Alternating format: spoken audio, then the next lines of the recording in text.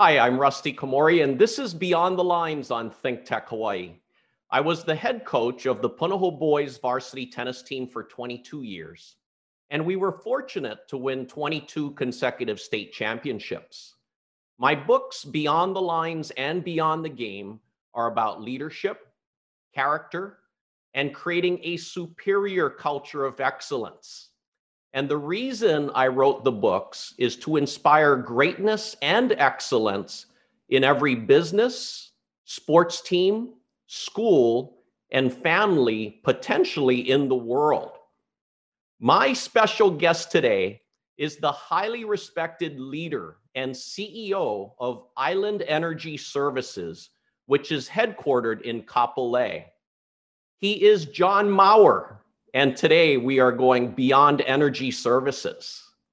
Hey, John, welcome to the show. Good morning, Rusty. How are you? John, you and we know each other for many years, and I have super great respect for you as a leader and the impact that you and your team members are having in our community is incredible. And we're going to talk all about that. But if we can first start, John, if you can share about your background. Yeah, sure. No, thanks, Rusty. I appreciate the opportunity to be on your show and really honored to have that, the chance to sit with you and talk today. So I'll tell you, I grew up in California, in a small town just outside of San Francisco, Pacifica, right on the coast there. Grew up playing sports and, going to school and just doing what kids kind of do. I, played baseball and basketball and football, all the way going up through high school, and just enjoyed growing up in a small community there. Now, what college did you attend and what did you study?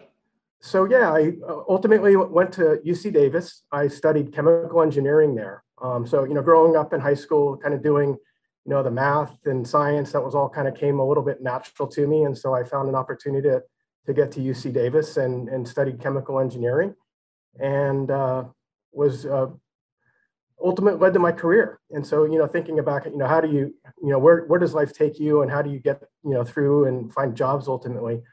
One of the things I kind of really appreciated and recognized is that if you can work hard, maybe opportunities open up. And so that was one of those things, I wanted to, pursue a degree in engineering perhaps, and working hard in high school ultimately allowed me to achieve that accomplishment. So working hard makes a big difference for sure.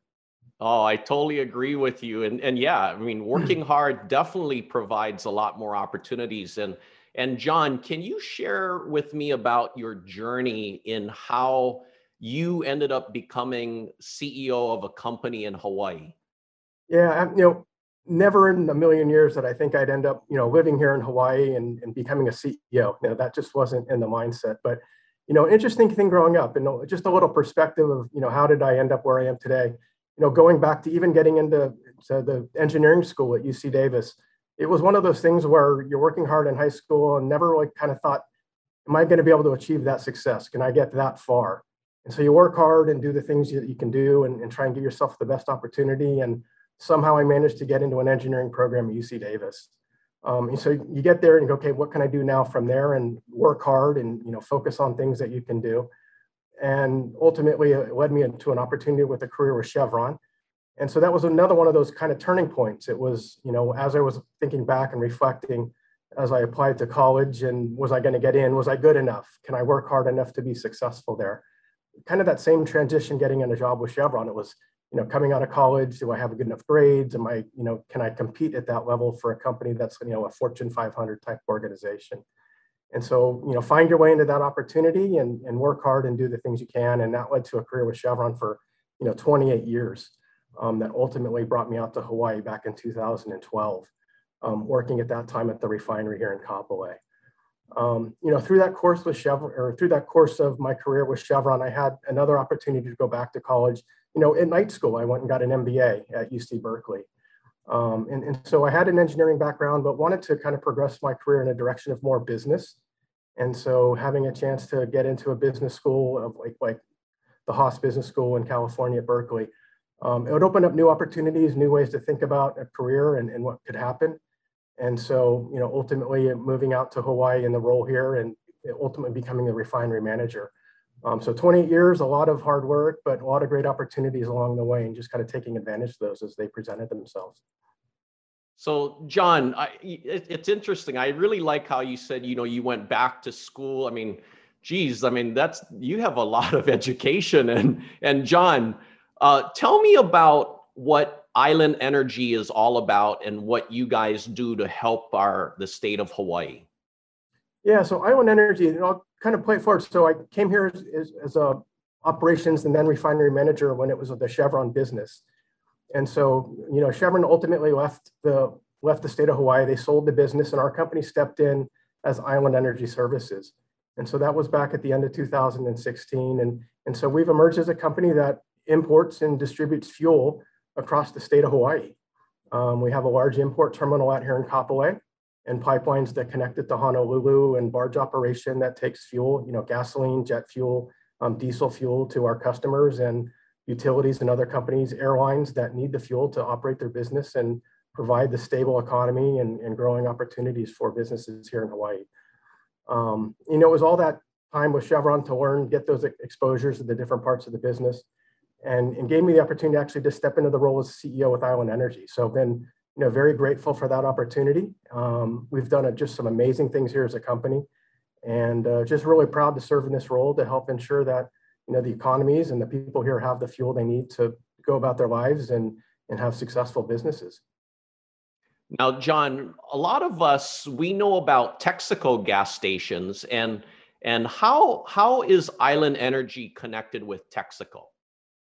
So Island Energy, we own and operate and have associations with, there's nearly 60 Texacos here across the state of Hawaii. And so when that transition back with Chevron, Chevron wouldn't allow us to keep the Chevron brand, but they were willing to license us the Texaco brand. And so we went through a process to convert all of the Chevron stations to Texacos. And so we proudly fly, the Texaco hallmark, providing the high quality fuels, the Techron additive and everything that comes with the top premier gasoline brand in the state.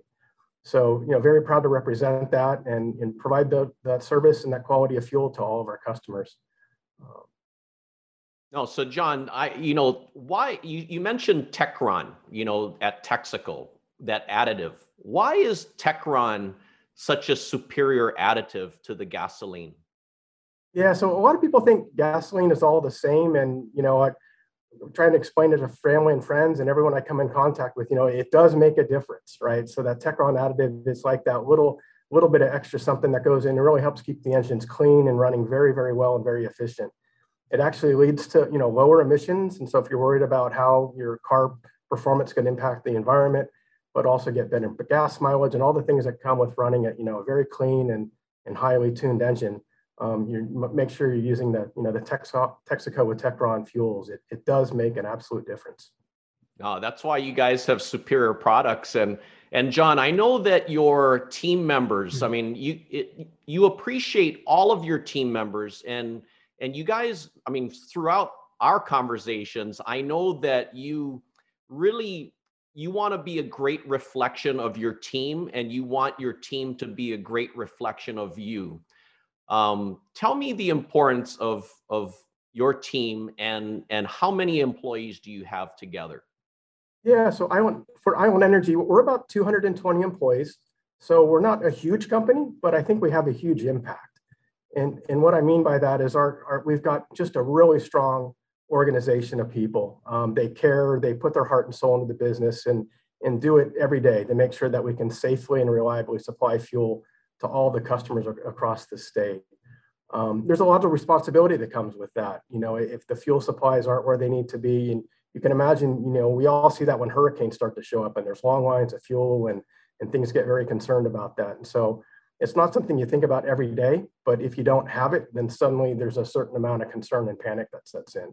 And so we take our responsibility to make sure that things are operating safely and reliably, and people can kind of depend on us for having the high quality fuels and making sure it's always available, when and where they need it.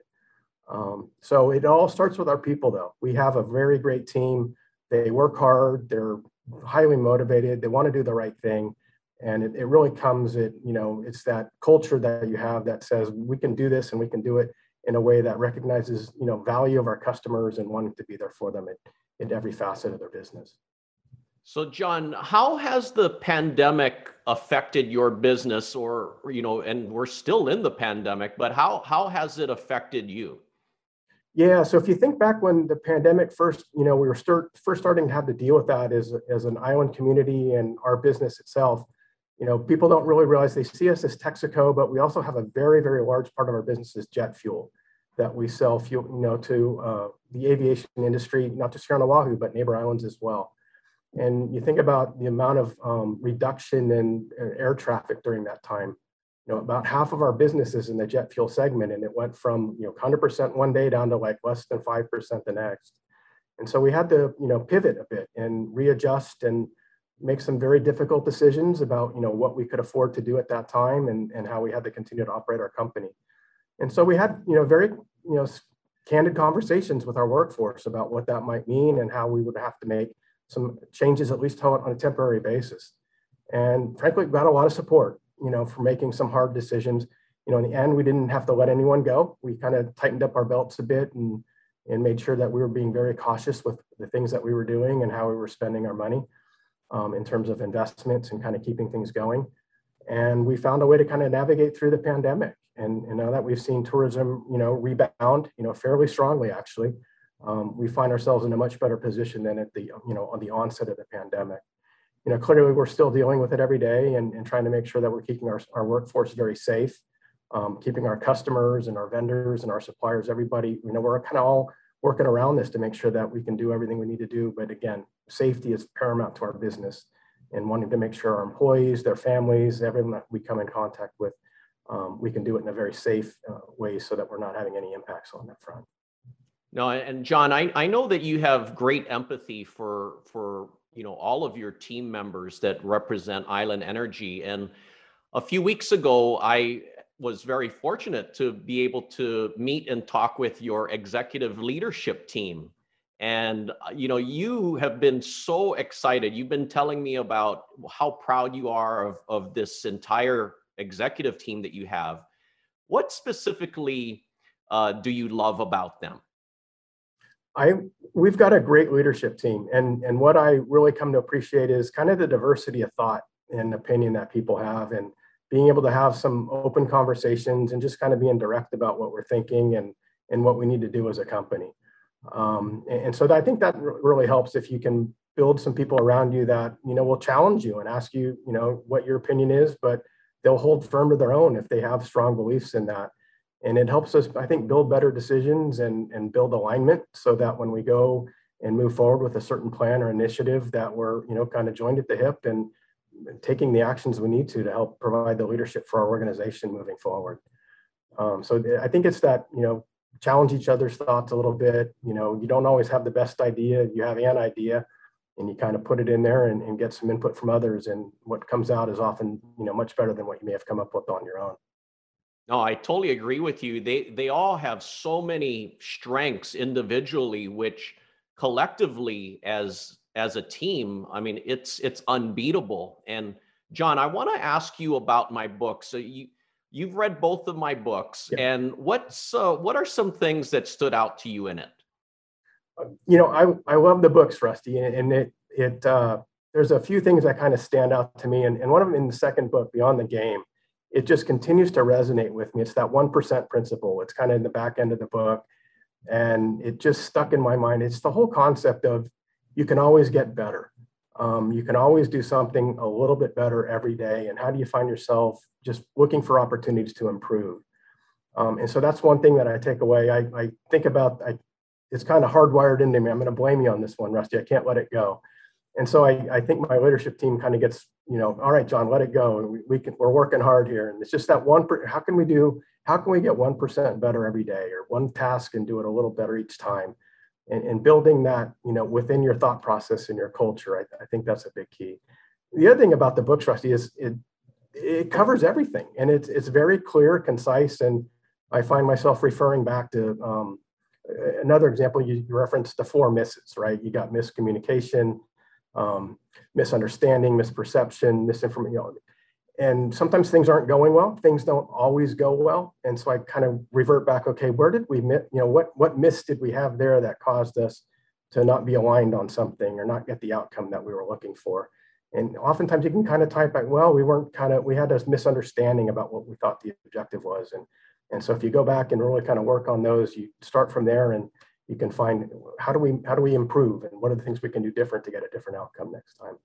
But yeah, the books are phenomenal. Obviously, I working with our leadership team and kind of using those as a tool to help get ourselves aligned and thinking about things that we could do better as a leadership team together, and how do we move our company forward to be even more successful going with different parts of our business. Well, John, I'm impressed you named the 4 misses right there, and I really love that you love the 1% principle, and I know, John, that you have really high standards for yourself and for your company. And you mentioned about creating a culture of excellence. What kind of culture would you say your company has right now? Yeah, I think our company has had some challenging times, Rusty, to be frankly, about the whole thing. We started as a refining business, and with this marketing and distribution of products around the islands, we ultimately made a decision to shut down the refinery. And with that came, it was one of those big challenges as a leader here, is how do we do that and move it forward? Recognizing that, this meant that, some people may not have jobs in the end, or we're gonna have to find ways to help encourage and support them in the transition to some future employment, hopefully somewhere else here locally. And so we've had a lot of challenge. I think we have a very robust organization in terms of resiliency. They work hard, and we try and ensure that we have a plan and things that we can work on together to ensure the future success of the business. And so with that, over time, that kind of gets built into the culture here around, okay, we can face adversity. We may not have all the exact answers right from the beginning, but if we work hard and communicate together and work to put together our best plans and then execute those as best as we possibly can, we can achieve success. And so it's just having that mindset of, we have some challenges, but we can find ways to overcome them working together. And so that it just we've got a great, like I said, a great group of people, and you kind of put together, here's an objective, what we want to try and achieve, and turn them loose, and away they go and come back and surprise you. Like I have continually be surprised at the way things get done, and they come up with creative solutions, and it's just you build that positive momentum and can-do attitude, and it's just, you turn them loose and see what it can accomplish, and you get surprised every day. Some really great stuff.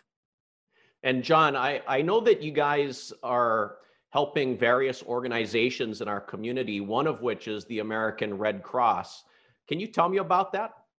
Yeah, no, I've been fortunate. I've been able to serve on the board of the Red Cross for the last 4 or 5 years or so now. And then just recently, they gave me the opportunity to really become the chair of the board. And so that was also something, never anticipated. A great organization. Their Red Cross mission is really kind of to be there in the times of tragedy or crisis, whether it be a home fire or, a landslide or some flooding or whatever. These are tragic times in people's lives, and to have an organization who can step in, provide support and resources, and help people get back on their feet. How can you not be a part of something like that? And so their mission is really around serving people and making sure that there's resources in place to help people be safe and secure, and a lot of connections between our company's values and that of the Red Cross, and very humbled to be a part of that organization, and hopefully provide some leadership there over the next term here as an opportunity to be in the chair position.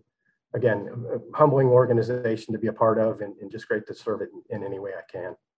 Oh, that's so good to hear about that, John. And I want to take some time to really talk to you about leadership. And, you're a great leader, and you're someone that, you're always constantly improving. I mean, you always want to find ways to improve yourself and your whole organization.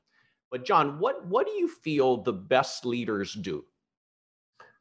I think the best leaders listen is really what it's about. I recognize I don't always have the best idea. I have an idea, but by listening to people and hearing what they have to say and pulling from their experience, I think that can really help me as a leader kind of learn, but also understand, where people are coming from, what are their concerns, so that you can end up with a better outcome and really kind of make sure people are engaged and involved in what you're trying to accomplish. So I go back to listening all the time. I think good leaders can listen and not just hear, but actually listen for meaning and intent of what people are trying to communicate to you. No, I like that you talked about listening right there. And John, I want you to analyze yourself for a little bit. You know, if listening is a strength of yours, what would you say are some other strengths that you have that make you a successful and effective leader? I think listening is one. I want to say I listen. I'm not always perfect. I get it. You know, we all have, you know, maybe some preconceived ideas about how something should be, and we just want to kind of go in and get it done. But I do try and listen. I think the other thing is try and set an example of, you know, working hard and being respectful of everyone around you. You know, coming with that is a little bit of, I'll just call it humility, and working and trying to create an organization or a way of being with your company so that everyone can kind of be involved and provide their best selves for what you're trying to do. And so I think those are some of the strengths in getting out there and talking to people and understanding what we're trying to accomplish. Obviously, there's always these time constraints, and can you do it enough? And that's one of the 1% more. Or I need to do this 1% better, and go get one more conversation, or go, you know, get a little more chance to listen with others, what people are thinking about or what some of their concerns might be. So I think that's part of it. You know, we can always get better. I think that's how I kind of get wired, wanting to improve and see what we can do next. So, John, knowing all that, how would you describe your leadership style? I'm really about trying to set an objective. Here's what we've got to accomplish. And so we have it's a complicated business, you know, importing fuel and getting it distributed across the islands and making sure that it's where it needs to be and the quantities it needs to be there at. There's a lot of working parts to this, and there's a lot of ways it can go wrong. And so when we're doing it, we want to be clear about what we're trying to accomplish. And so what I try and do is set in a goal or an objective. Hey, this is what we need to try and do, and here's what it needs to look like generally in the end. But then turning the team loose to figuring out the details, and getting their ideas and getting their input.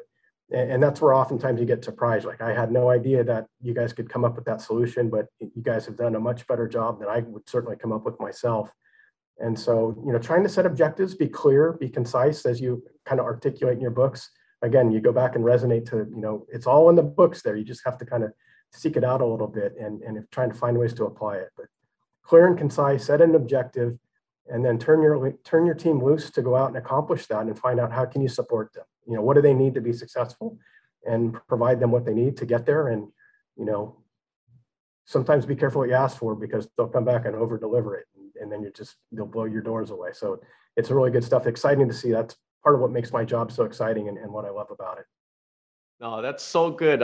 And that's so true, John. I mean, everything you said there. I mean, you're such a great leader, and you know, you're building other great leaders within your organization, and I love that. And John, there's been numerous businesses that have operated in Hawaii that have failed, and I think that a lot of those businesses, they don't really truly understand the people of Hawaii and the culture of Hawaii. But you do, and your company, you guys have some really good core values. What's one of the most important core values you have with Island Energy? So yeah, we have 4 values. The one that I kind of think supports and underpins everything is kino ʻole. It's doing the right thing at the right time, you know, with the appropriate intention, right? And trying to live that. And that really underpins what our company is about. We want to make sure that we're doing the right thing, no matter what it is.